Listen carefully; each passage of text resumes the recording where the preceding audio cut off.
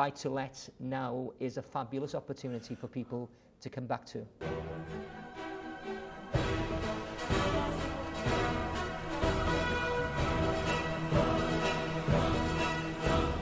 My biggest advice with landlords is this, is to see buy-to-let as a medium to long-term investment, okay? Yeah.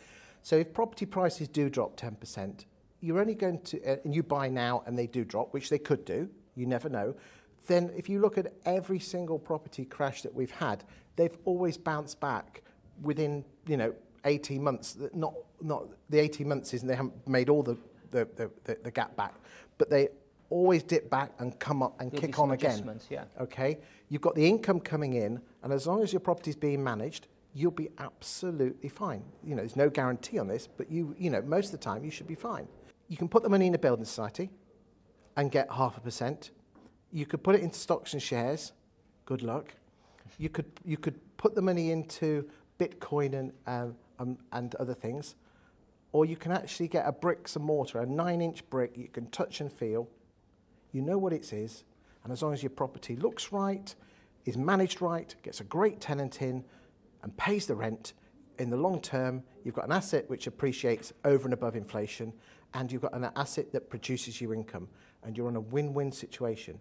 The magic thing is this: I think if you go back 20 years, anyone could make money out of buy-to-let. Now you need your letting agent not only to basically collect the rent, but tell you, right, Lorne, what do you want from your investment? Do you want capital growth? Do you want yield? Do you want a bit of both? You could say, well, I want both. Well, you tend to find there's an inverse relationship. If you want great capital growth, the yield tends to, that's the rent you get is not so great.